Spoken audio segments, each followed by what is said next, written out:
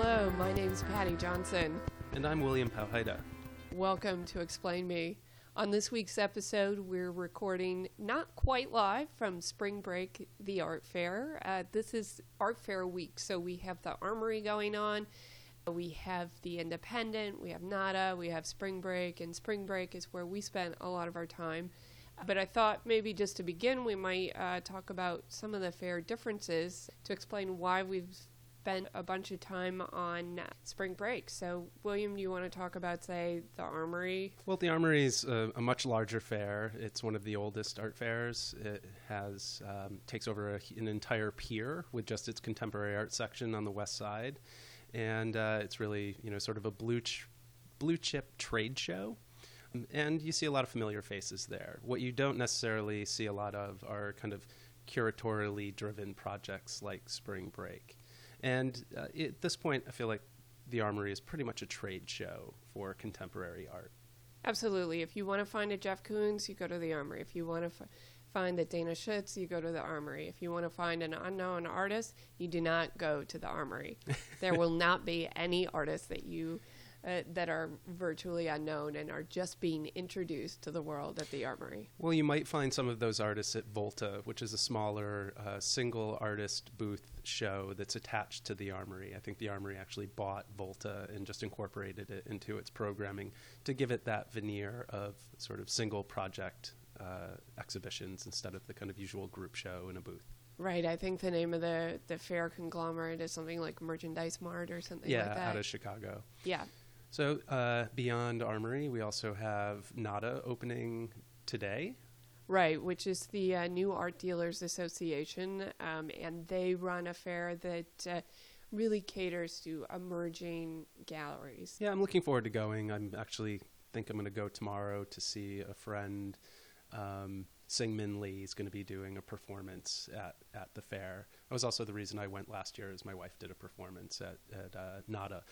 But it is the fair where the price points are $10,000 and below to some degree. It's more of the affordable side of the fair model, which it's probably just worth mentioning really briefly that longtime team gallery dealer Jose Freire recently published an interview with Andrew Goldstein in ArtNet, where Jose just announced he's not doing any of these sort of big blue chip fairs anymore like Armory because, he's lost at different points $300,000 on a fair, $150,000 on a fair, and is no longer going to kind of participate in this, in that model.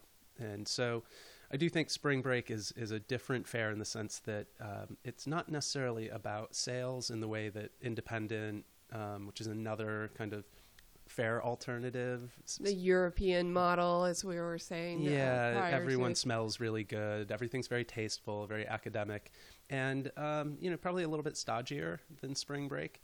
Definitely a little bit stodgier, but also, it's beautiful. It takes place in Tribeca. The building is just filled with light. Like, if you want to see art in a beautiful space, that's the way to do it. And yeah, it's more tasteful for sure, but I really enjoy looking at art in that space. Well, I may try to make it over to Independent. But I do think that in general, there's a little bit of art fair fatigue going around, and a lot of it has to do with the financial pressures of having to rent both a physical gallery and then pay for art fair booth rentals on top.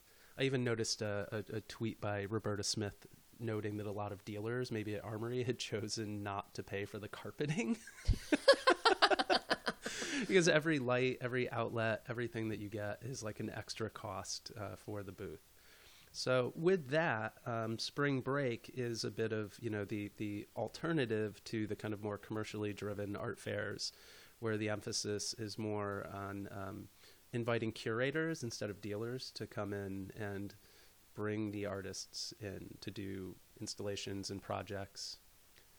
Right, and they always begin with their own theme.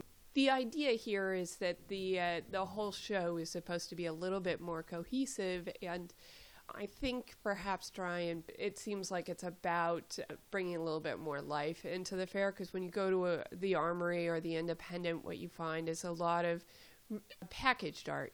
Everything is in a frame. You're kind of removed from the art making process, and that's very deliberate. Like when you're trying to sell something, it's a lot easier to sell it when it's in the frame. Yeah, absolutely. And those fairs are really for established brands. I mean, even Nada to a degree is sort of vetted and represents a lot of sort of well-known emerging galleries where, at Spring Break, you may very well discover an artist that you've never heard of before, or curators or artists coming from out of town. I don't know what the participation cost is, but in the past it's been I think something like $500 Yeah, really, the galleries just pay a kind of security deposit, and then I believe the fair takes a percentage of sales. And one thing I do know is that the fair it has a pretty strict sales policy. Everyone has to submit their prices before the show, and the fair has rights to the sales for up to 6 months after the fair. Right. So that gives the fair an opportunity to make some of its money back. Right, and we should probably note that the fair was started 7 years ago, actually, by Amber Kelly and Andrew Gorey. Right.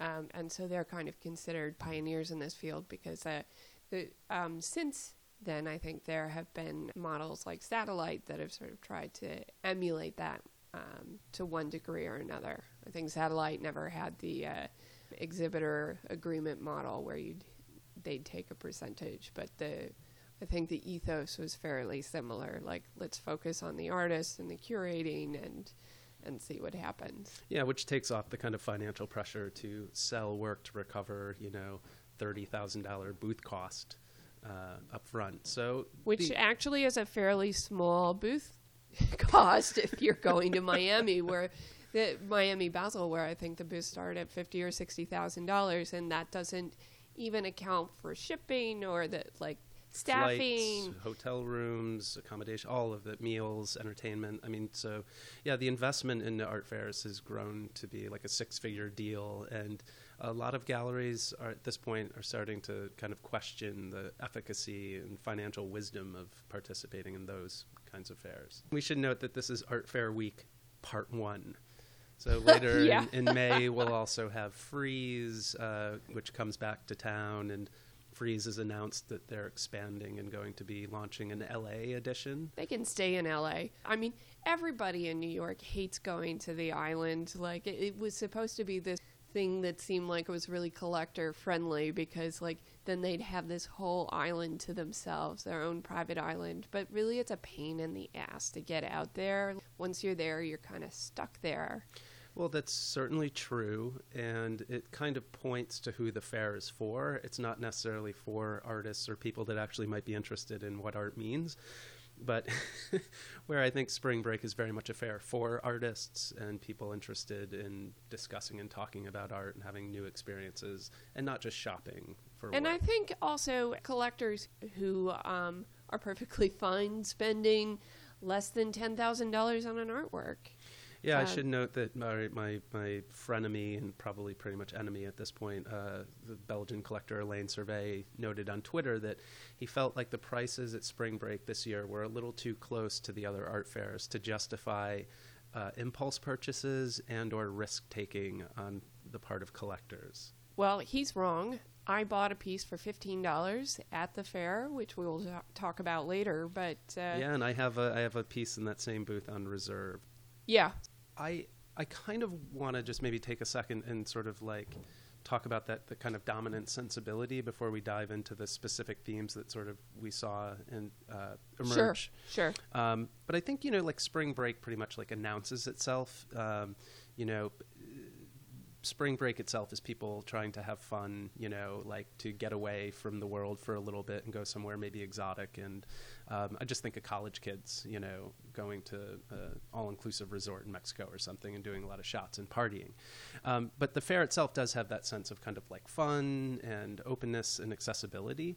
And at the same time, I mean, I think this year's theme, A Stranger Comes to Town, and as it's narrated in that kind of dizzying press release, which I should note has a 20-item required reading and viewing list at the bottom. Okay, and just to interrupt you for a minute, we actually read the press release. You guys do not have to, and we actually caution you against it. It's really dizzying. Yeah, well, and I think that sort of nods to the kind of good times atmosphere that the fair proposes, but it's being disrupted by something. There's this kind of specter. And for me, that seems to be a kind of metaphor for the long shadow cast by Donald Trump and the alt-right that kind of interrupts this, the kind of fun sensibility of spring break. And that, in some ways that kind of the Trump and the alt-right and conservatives certainly play on people's fears of otherness, of difference.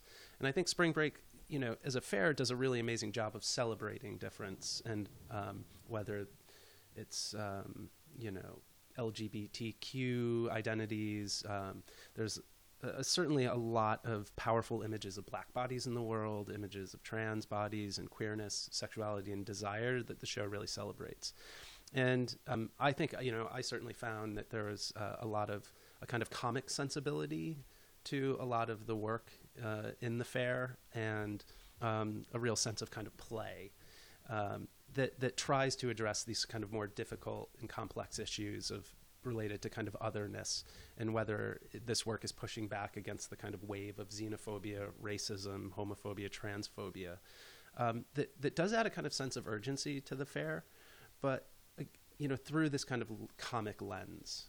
I mean, I think I would add to that the name Spring Break itself implies a kind of personality to the fair that we've seen over the last 7 years, which is when you go there, you do expect a certain amount of fun and play, and that's really part of their identity. So you do see that.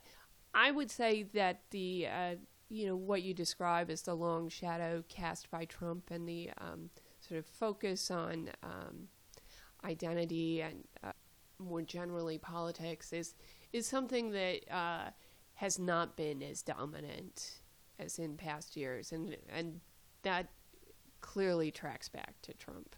Yeah, and I think a lot of artists have been feeling a lot of pressure.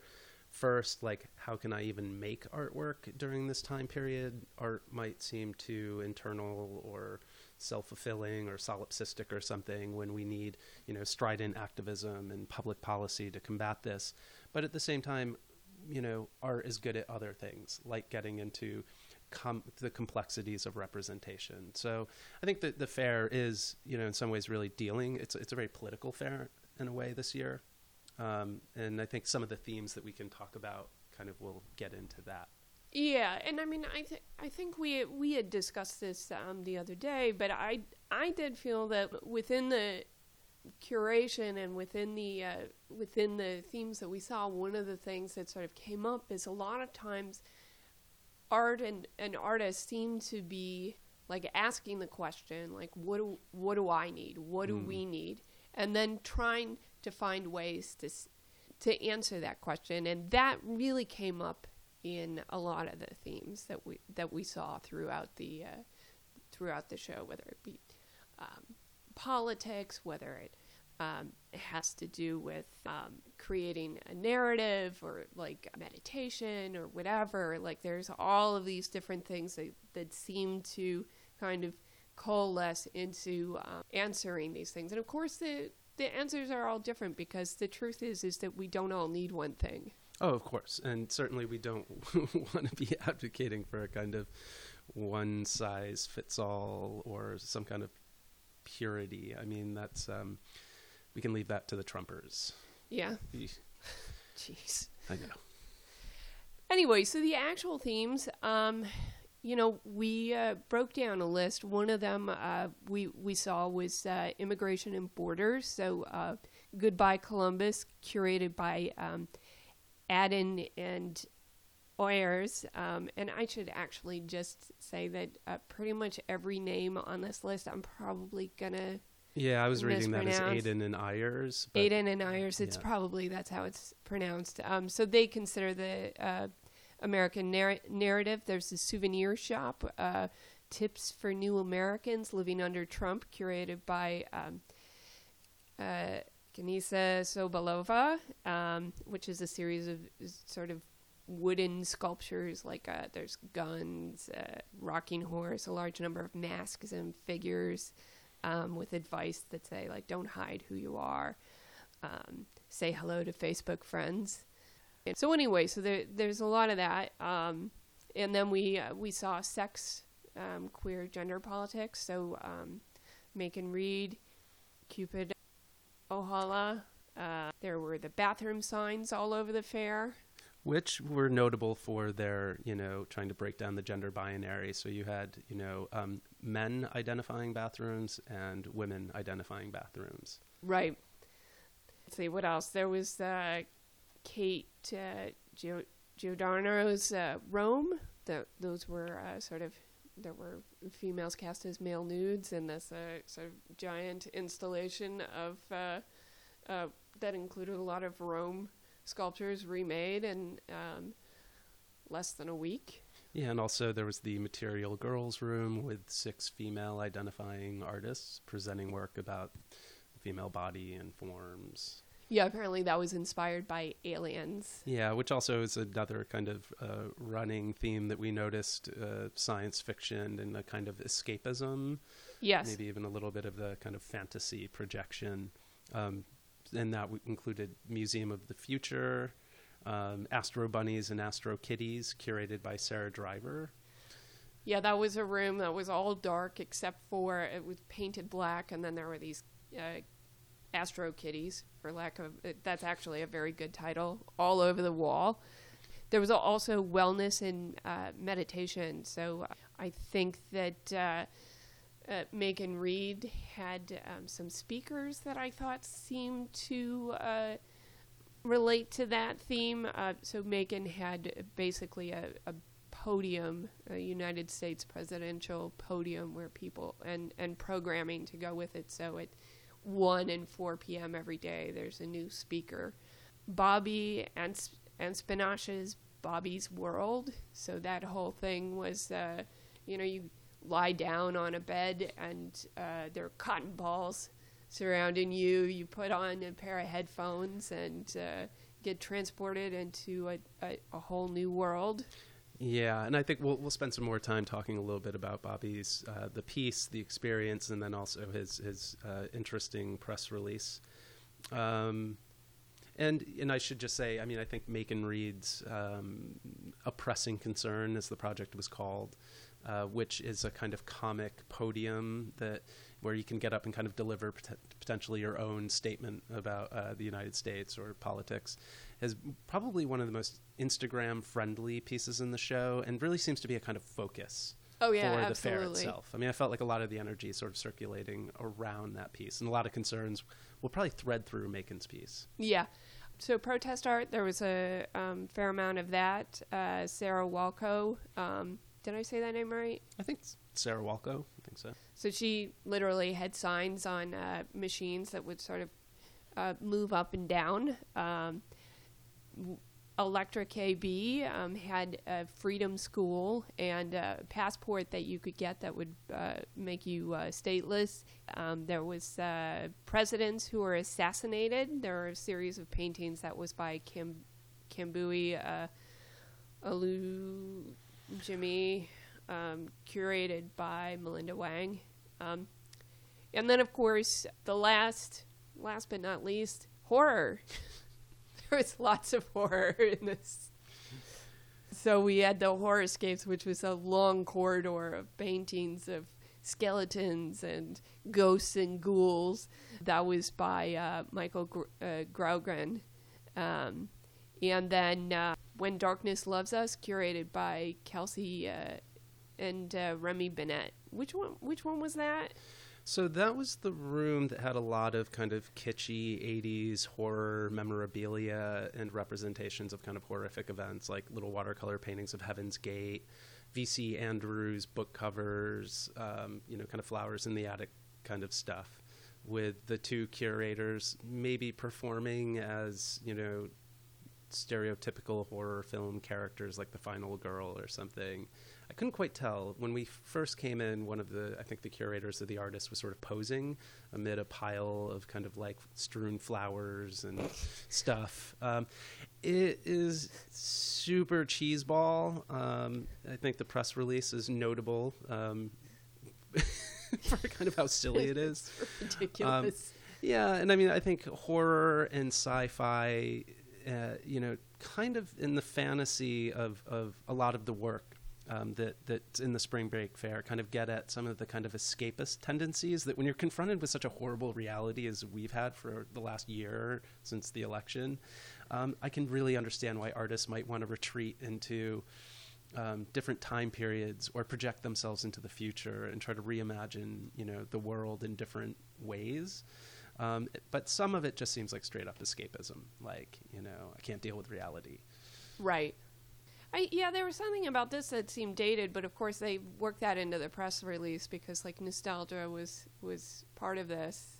So those were the trends. I think things that you can expect not to find at the fair. One thing, process-based abstraction. I think, zombie formalism, crapstraction, I think we're done with that. Yeah, there was not a lot of it. I mean, there's certainly some, scattered throughout the fair, but for the most part, almost absent. Yeah. You noticed that there was not a lot of live performance art? No, there was a lot of interactive and immersive experiences, but there weren't a lot of bodies performing for us in space. Maybe in the Rome installation, there was a live performance. I think the artist was, performing as one of her sculptures. But for the most part, not a lot of live performance going on. There was a decent amount of painting, but very little of it stood out. We thought that Michael Ford's sci-fi painting stood out, but not too much beyond that. Food art, that was a trend that came and went as pretty much as fast as it came. And there was a noticeable lack of food vendors. Oh, yeah, that was terrible. If you want to eat at this fair, do not expect to find Roberta's. They're nowhere to be make found. sure you eat before you go because the fair is now located in Times Square, and so there's just a lot of overpriced, food around it. And, I think we spent $40 on some burgers and guac yesterday. Yeah, at the, sort of inappropriately named Brooklyn Diner. And, I think another thing that we both noticed is that the map for the fair is just almost not readable. And they could really have printed it twice the scale or given us, use both sides or something because this is just not helpful. Yeah, anybody who wants to navigate the fair, I would suggest doing it by any other method than the map that is provided because there's no way to read it. I don't even know how they got the type that small. It's probably 6 points. Yeah, or less. This looks like a 4-point font. I mean, it is tiny. So, not the best. That's not even a default. No. I really, it looks like something that they were, supposed to have printed on tabloid-sized paper, and somehow it got down to 8 by 14 or something. I mean, it's tiny. 11. I don't know. It's it's a really odd little thing. Also just sort of moving along the medium trends, because this is something that everybody likes to talk about. When you go to an art fair, what are people doing and what are they using? At least at Spring Break, it's tech everything everywhere. There are interactive rooms, there's VR, there's just everything.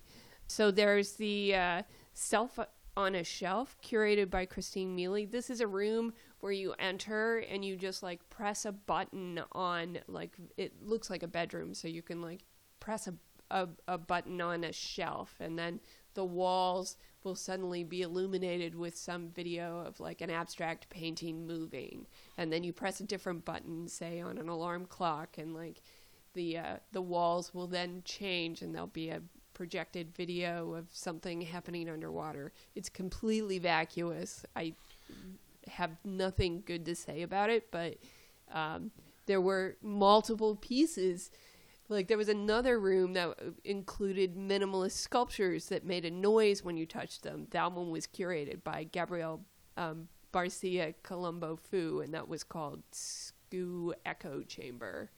I think that might actually be the name of the artist collective, but literally you like touch like a square or something and it makes a sound. Yeah, I don't even remember that. I know I remember the name Fu Skoo, but I certainly like some of the works in the show just didn't leave any kind of lasting impression, and I know that's a risk, when you're looking at hundreds of installations involving, twice as many artists. Well, I mean, I don't even think it's a risk. I think it's part of the show. Yeah. Like, I mean, because what do people say? Like 90% of everything is bad. I don't even know what the actual statistic. Yeah, and in this case with the fair, I mean, it's there's some notable bad things. Most of it was fine and good, That's the and thing, certainly yeah. going to appeal to different audiences who have different tastes or preferences for their level of whatever they're interested in terms of art. There's a lot of stuff in the show, and I think it's pretty clear that we're not going to be able to talk about more than like 20% of the work that we saw at the fair. Even though this is probably the most time I've ever spent at a single art fair. Oh, it definitely is for me too. And actually, I did want to point out that there is something really kind of significant and almost luxurious about doing that, because I felt like this was the one time, and I mean, I've been in media for a long time and I've been covering art fairs for a long time, but this is the one time where I felt like I actually understood the fair after I had been at it. Because 4 hours is literally, like, it simply is not enough time for any single human. I don't care who you are. You could be Superman. You still will not understand that show in that amount of time. It's not humanly possible. Yeah, you just reminded me, though, of the fact that another thing that's kind of missing from the fair is there's not a lot of video art. There's not a lot of art that asks you to stop and actually, spend that's true. 20 or 30 minutes with a particular piece. Well, there's not any work that asks you to do that unless it's a VR experience. Well, we watched the VR movie. But that was it was only maybe 5 minutes. Yeah. Unfortunately, I couldn't hear it. The audio was so low, and it was also competing with another piece really close to it that just had super loud audio that nobody was wearing headphones for. So yeah, just for viewers, that was in the Harvest Works room, and if there is a quiet moment, it's definitely worth watching that movie. It was a meditation on Second Life, and when you put the VR headset on, they also give you popcorn, which at that particular time was so needed. I was starving.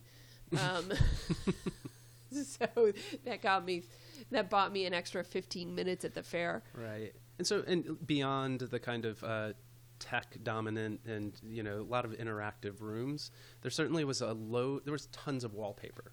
Oh, enormous amounts. It's interesting why so many artists would want to figure out, like, I need something a little bit more than just my painting, so I'm going to add wallpaper. I don't know if it was the rooms themselves that people just wanted to cover up some of these office rooms or make them more inviting, but I think, personally, I think it has to do with making the room photo-friendly, because, like, as we've discussed sort of off the podcast, one of the things that is sort of a media hazard is when you only have 4 hours and you really have to sort of think about, like, what is the thing that is going to look good on my blog and get people to click on it. It really is an image that looks very complete. So the difference between something that is photo-friendly and good art sometimes is, I think, difficult for a journalist to tell in that amount of time. And we've seen that because, I can't even remember the name of the artist, but there was a whole installation. It was a photo installation where the wall was made up of flip-flops. Oh, yeah. And the actual photos were these, like, weird, like, Cindy Sherman knockoffs of, like, like the doll works with the different sort of collaged body parts, but like the most cheesy versions of them. And it was actually the first thing that I took a shot of because I thought, oh, this looks good. And then I looked at the photos and I was like, oh, actually, it's not so, like, the art isn't that good, but this is anyway, it showed up on the Artsy site. Yeah, there was a lot of things that, sort of dressed up the art as an installation, but may not have been terribly good installations by themselves. Yes. And so wallpaper seemed to be one of the kind of ways to just immediately announce that you were making an installation, even if you were really mostly a painter. Well, that's true. And I mean, I think we saw that with Ryan Ford, who made, I think his wallpaper was... Drawings printed on vinyl. Right, but they were like little drawings of airplanes, which, I don't know, I actually kind of like that. But now that I'm on the spot to explain why, I'm not sure I could, except that there was a kind of personal element to it that I liked. Yeah. And I think, speaking of Ryan's work a little bit, there was also a preponderance of sort of like lumpy, cartoony, comic sculpture, and that alongside Ryan's painting, there were also kind of small sculptures that came off the wall. And I'm not sure those were his or another artist in the space. No, that was another artist. Okay, yeah. But there was several installations of like brightly colored sculptures. Most notably probably Macon Reed's cartoon press secretary podium, and also Eric Mistretta's installation The Wrong Place, and Zoe Schlachter's sort of lumpy weavings. So, there was a lot of kind of like sort of super comic work. Right. Is that it for the trends, I think? Well, there was a lot of VR. We definitely right. saw. Well, we covered a lot of that, too. Didn't you go into a VR painting? Oh, I did. It was terrible. I actually have that listed under bad art, but we might as well get that out of the way right now. That was called Rigio Body, and that was curated by Maria Kozak and Jane Hamill. And basically the whole thing is that you can put on this headset and walk towards an actual physical painting, but this time you get to navigate through giant slices of paint.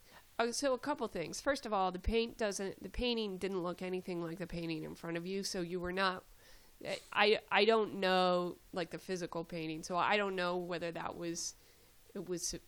if it was supposed to look like that, it didn't.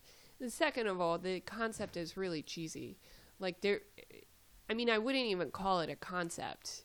Like, it's just a thing that you do, but like the conceit seemed to really lie in the wonder of the technology, right? So the thing that's really exciting is not that you're walking through a bunch of paint, because who cares, but that you're physically able to move chunks of paint around in the air and really get inside this thing that, somehow there's this idea that you might understand it better if you can take apart all the different parts. But yeah, I get it. I mean, I guess my feeling about it is that the novelty factor of a lot of this technology has worn off and doesn't kind of deliver the same, wow factor that, some of this art may have done a couple of years ago. At the same time, like, I think our concepts need to catch up to the technology, because now it's kind of one note. And there were a couple of augmented reality pieces that I ran across that were glitchy, and if they did work, it was like, what am I looking at? It really wasn't that interesting. And so, again, I think a lot of the value of the work is still in the fact that people are able to like make something happen with it, and it's just not good yet.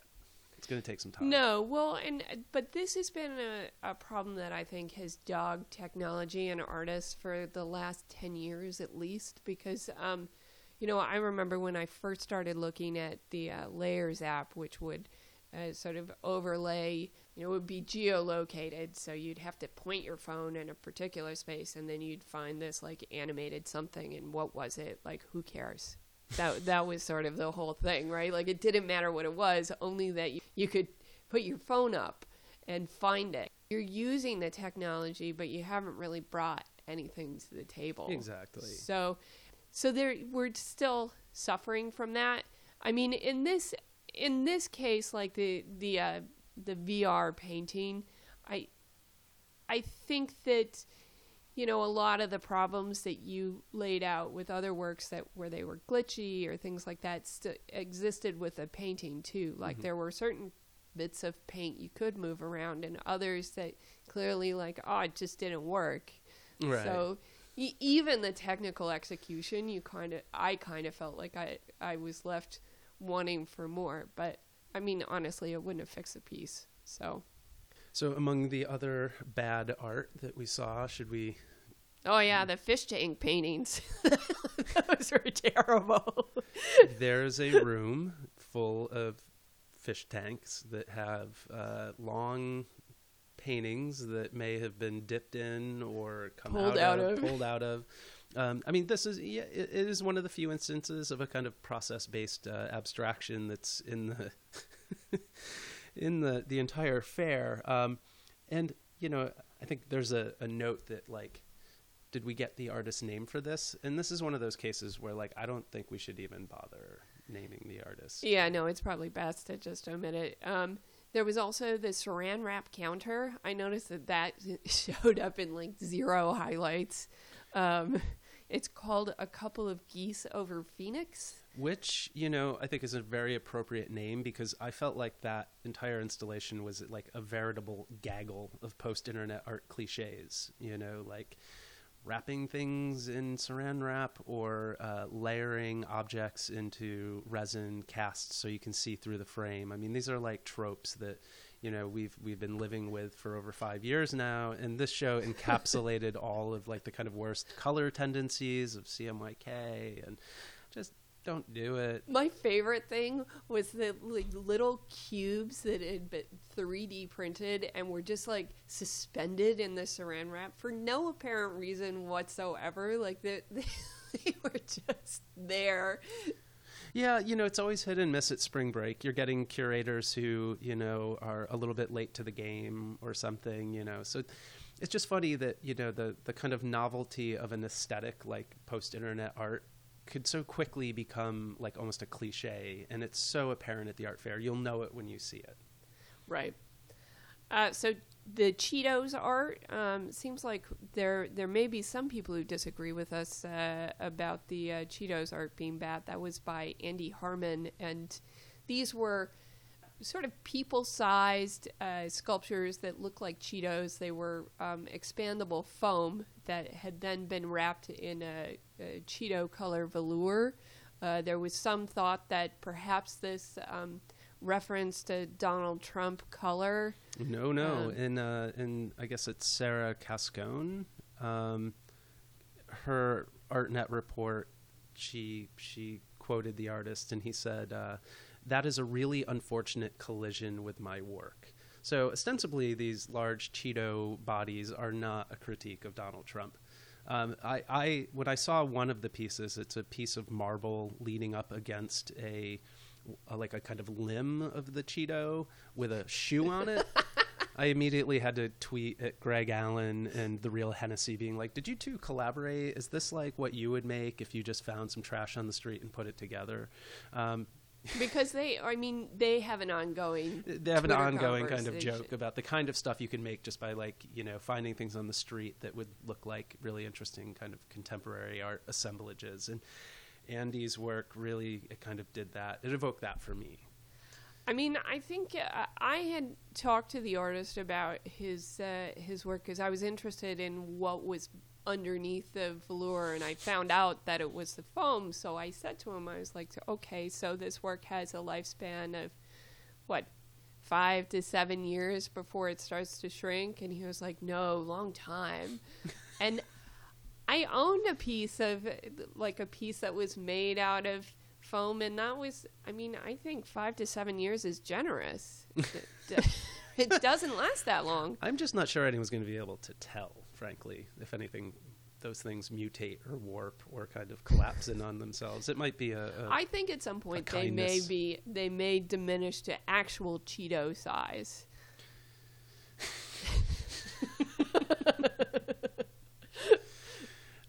It's a living artwork. Probably be a good thing. What else? So there was the Cade Tompkins projects. That the artwork itself just seemed to be kind of earnestly bad figurative art. They were large scale, maybe woodcut prints. The thing that bothered me the most about that, it was the kind of curatorial branding, like CT, sort of laid out as a logo, the artist's name sort of printed very large on the wall. It just was a lot of kind of like, commercial gallery branding that you don't expect to see at Spring Break. And I just would encourage dealers or young curators, don't do this. Like, don't. It's a terrible idea, and it's something that has been done multiple times. Like, there was one gallery, I can't remember the name, they used to run at Pulse, and they always ran this like bit of silver at the top of their gallery, and this was like somehow connected to their logo, and it always looks super terrible because I mean, you don't need a lot of bad graphic design to support the art. Like, ideally, the art will do the work for you. And I mean, this is work that's not going to do a lot of work for you, but it's not helped by the branding. Right. And then also, I think the worst paintings that I saw in the fair belonged to the show Horrorscapes, and which you kind of at the end of the viewing thought did photograph well, like the dark corridor with TVs that had like faces stenciled onto them so you could see the static in the positive space. But these little paintings were just sort of really poorly attempted Gerhard Richter smear paintings, and one was like Michael Myers' mask turned inside out. And so I could imagine somebody being like, this will make a great Instagram moment, but those paintings themselves were just terrible. And I love horror films, like I'm a huge fan of the genre. So I felt like a kind of double disrespect. I'm like, come on, man, or whoever made these things. They were the worst paintings that I saw. I think they outdo the fish tank paintings. No, the fish tank paintings are definitely worse. Like, I think that these were put in dark light for a reason. Like, don't get me wrong. Like, they're not going to stand up. But he did have that fully realized ghost at the end of the corridor, which was terrible too, but I think represented a larger effort. I'm not going to go to bat for the paintings. I kind of like the staticky cheese ball like silhouettes at the end of the corridor. I thought those were. There was a novel use of static. I'll give it that. Yeah, like it was I haven't very seen poltergeisty. Yeah, someone try to just use straight television static as art. So overall, I think that installation had more to offer than the fish tank paintings, especially because the fish tank paintings, like, those were a lot of fish tanks, like, just shoved into a room, too. Like, it's not even like the exhibition design was that good. Well, I don't have any sympathy for, like, bad abstraction, whereas I do have sympathy for, like, someone trying to render Michael Myers' mask, I'm like, come on, this is a subject that's near and dear to me, and, this is not a great look for it. And I just think it's worth sort of noting that, there's a lot of artwork at Spring Break. And for something to be so bad that it actually sears into your mind and becomes something worth even discussing for a few minutes is a kind of notable achievement, in a fair that there's a lot of good work, just not terribly interesting, or worth discussing. So kudos to these bad artists. Who stood out.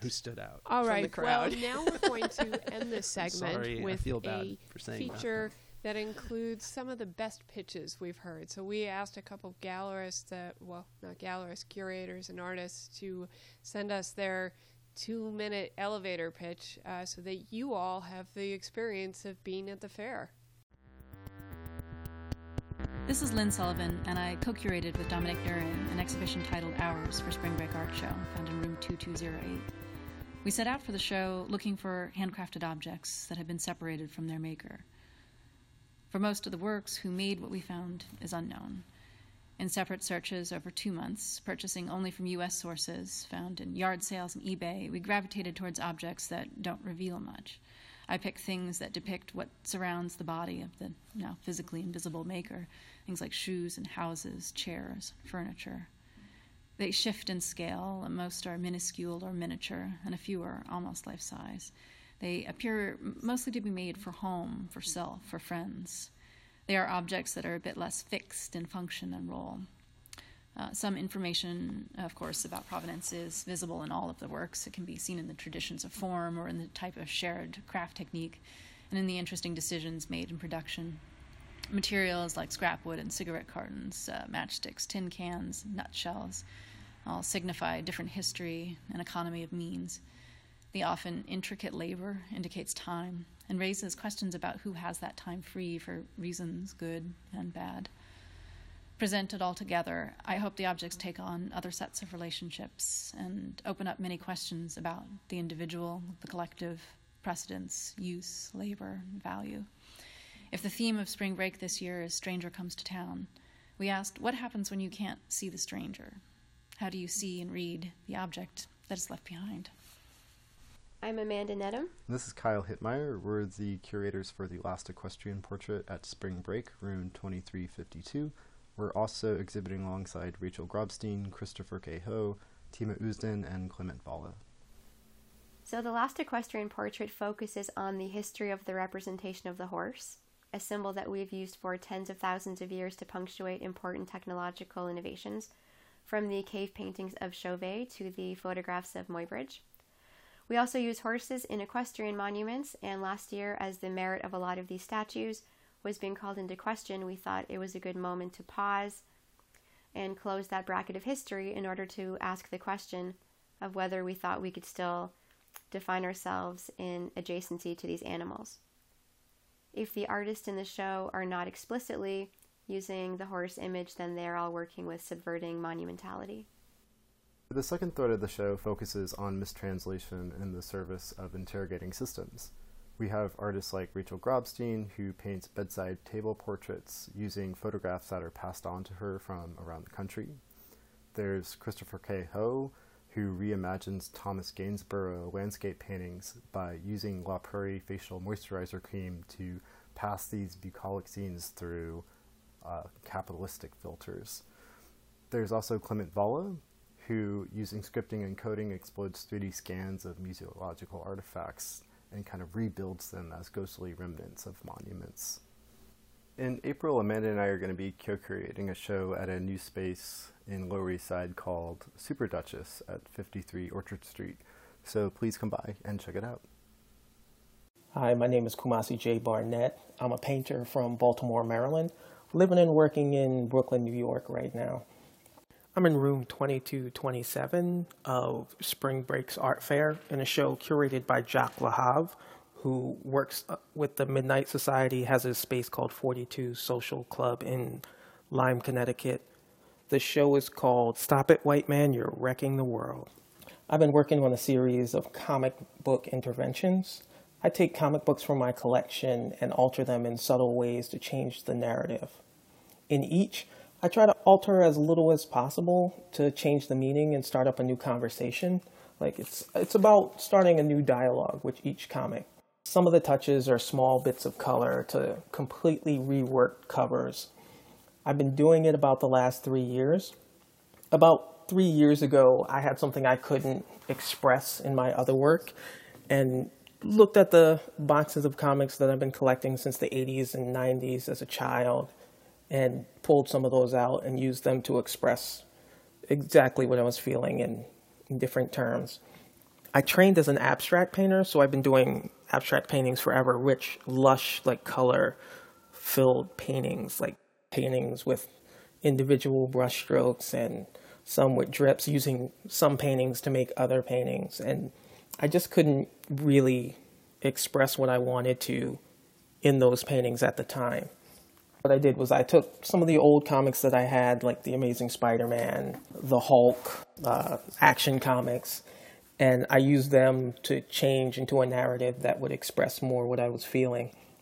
They're like little history paintings. I've been told they're really topical, but I think you could take them and drop them anywhere in American history and they would work for what's happening at the time. Like The Amazing Spider-Man becomes The Amazing Black Man, dressed in his iconic gray hoodie, battling new types of villains and just struggling to survive. And then we have racist comics, which used to be Action Comics. My name is Mark Joshua Epstein. I'm an artist and an educator and an occasional curator. And for Spring Break, I worked with co-curator Will Hutnick, who is also an artist and the residency director at the Wassaic Project. For our show at Spring Break, which is called The Songs Make a Space and is in room 2305, The Songs Make a Space is a project presenting some of the work of the late composer-lyricist Michael Friedman, who died at the age of 41 this past September of complications from AIDS. Michael was really well known in the musical theater world, especially in New York, but his work isn't that well known in the art world, and we wanted to do a crossover where we were able to introduce his songs to a new audience. The project that we're focusing on is one of the last major projects that he did.